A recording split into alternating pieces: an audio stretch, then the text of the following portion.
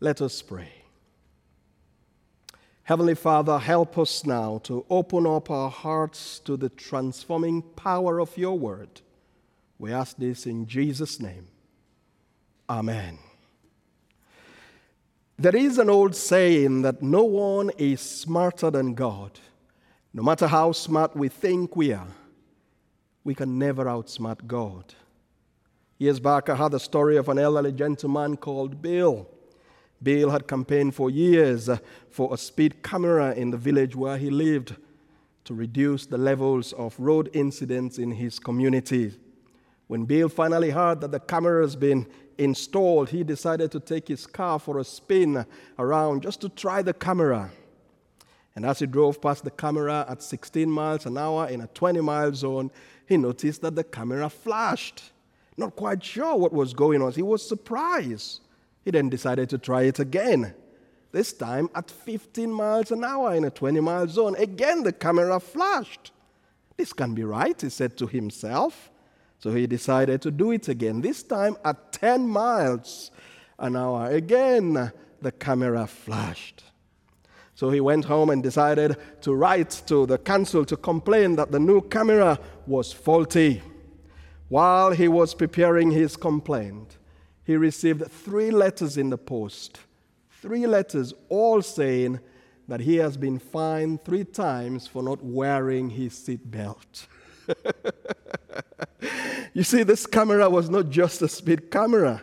It was a smart speed camera, picking up all sorts around it. Better than this camera, our God sees and knows everything about us. We cannot outsmart God. We see what is visible. God sees the visible as well as the invisible.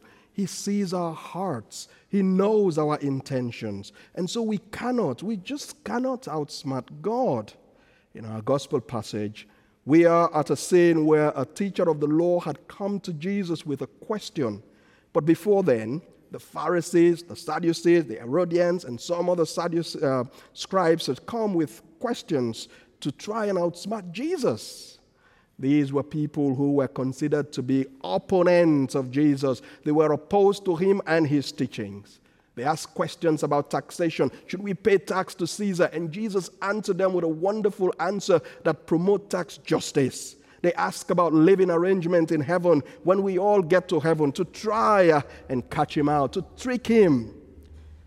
So they could find a good reason to lay a charge against him. But Jesus was too smart for them. He knew their intentions and he addressed their request brilliantly. While all this was going on, one of the teachers of the law was observing. When he saw how brilliant Jesus was in answering these very, very tricky questions, he came with what sounds like a genuine question to the Lord. What is the most important commandment of all our 613 laws? What must I do to guarantee that I am fulfilling all the laws? That was his question. To this question, Jesus replied with the traditional Jewish statement of faith called the Shema. He combined the 2 texts, one from Deuteronomy chapter 6, verse 4, and the other one was from Leviticus chapter 19, verse 18. He said, "Hear, O Israel, hear, O people of the world, the Lord our God is one. Love the Lord your God with all your heart, with all your soul, with all your mind, and with all your strength. This," Jesus said, "is the most important commandment." You see, the God we are commanded to love has first loved us. He created us to have fellowship with him. And even when we cheat on him, when we stray away from him in disobedience, his love will just not let us go. He loves us so much that he sent his only son to come and redeem us, to buy us back, to get us out of the life of slavery of sin.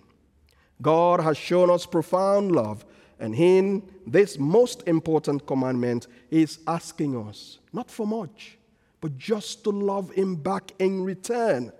There is no punishment worse than loving someone who cannot give you love in return. This commandment to love God challenges us to put God first, to only give worship to Him, to love Him supremely, and to serve Him with all our hearts, the one true God, to serve Him with all our being. You see, God sees our relationship with Him much like a marriage relationship. And in our marriage vows, we often hear people commit to forsaking all others. In this relationship, we are to forsake all others. We are to forsake all other God for the one true God who created us and by His love redeemed us. Is this God the top priority in your life? If not, what has become God in your life lately? Is it your possessions, the job, the new relationship, the business? What is it that is pulling you away from God?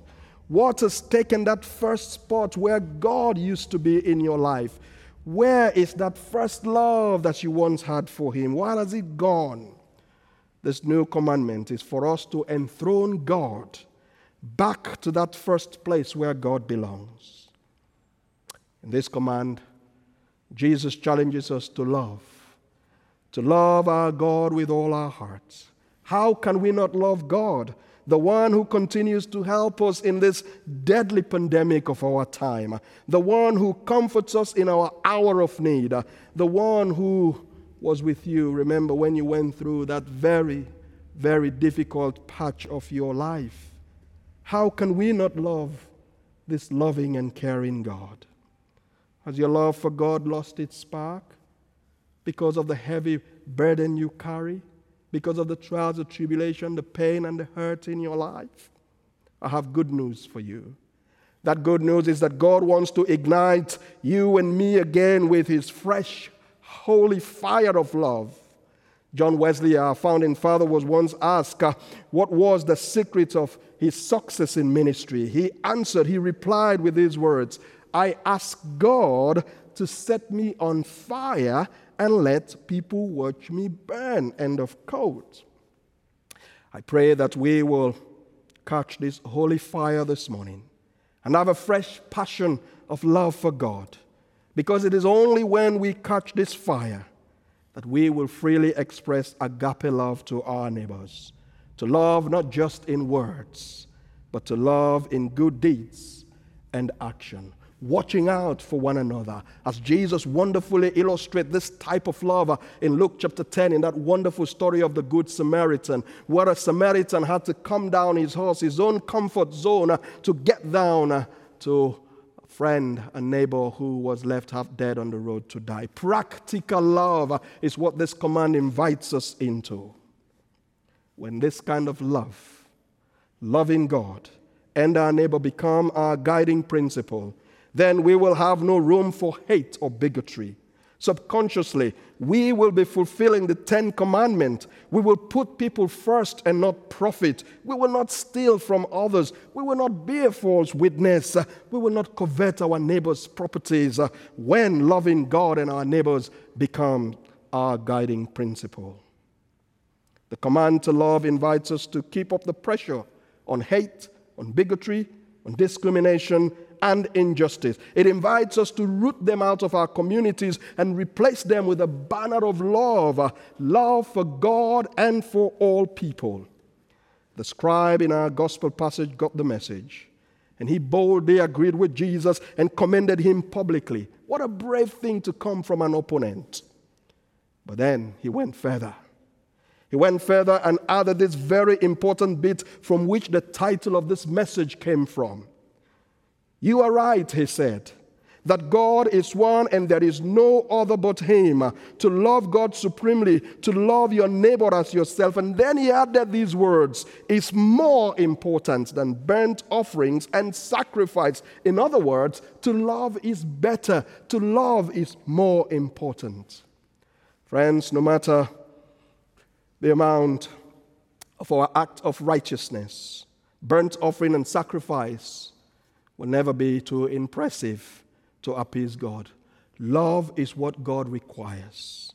Here, Jesus had been careful. If you follow the story, Jesus had been careful not to disrespect temple worship, but this teacher of the law has caught the fire of the Lord. And finally, he's understood this divine truth that loving God and others is more important than anything done in the temple to appease God. May this better way be our new way of life, a life of love for God and for others.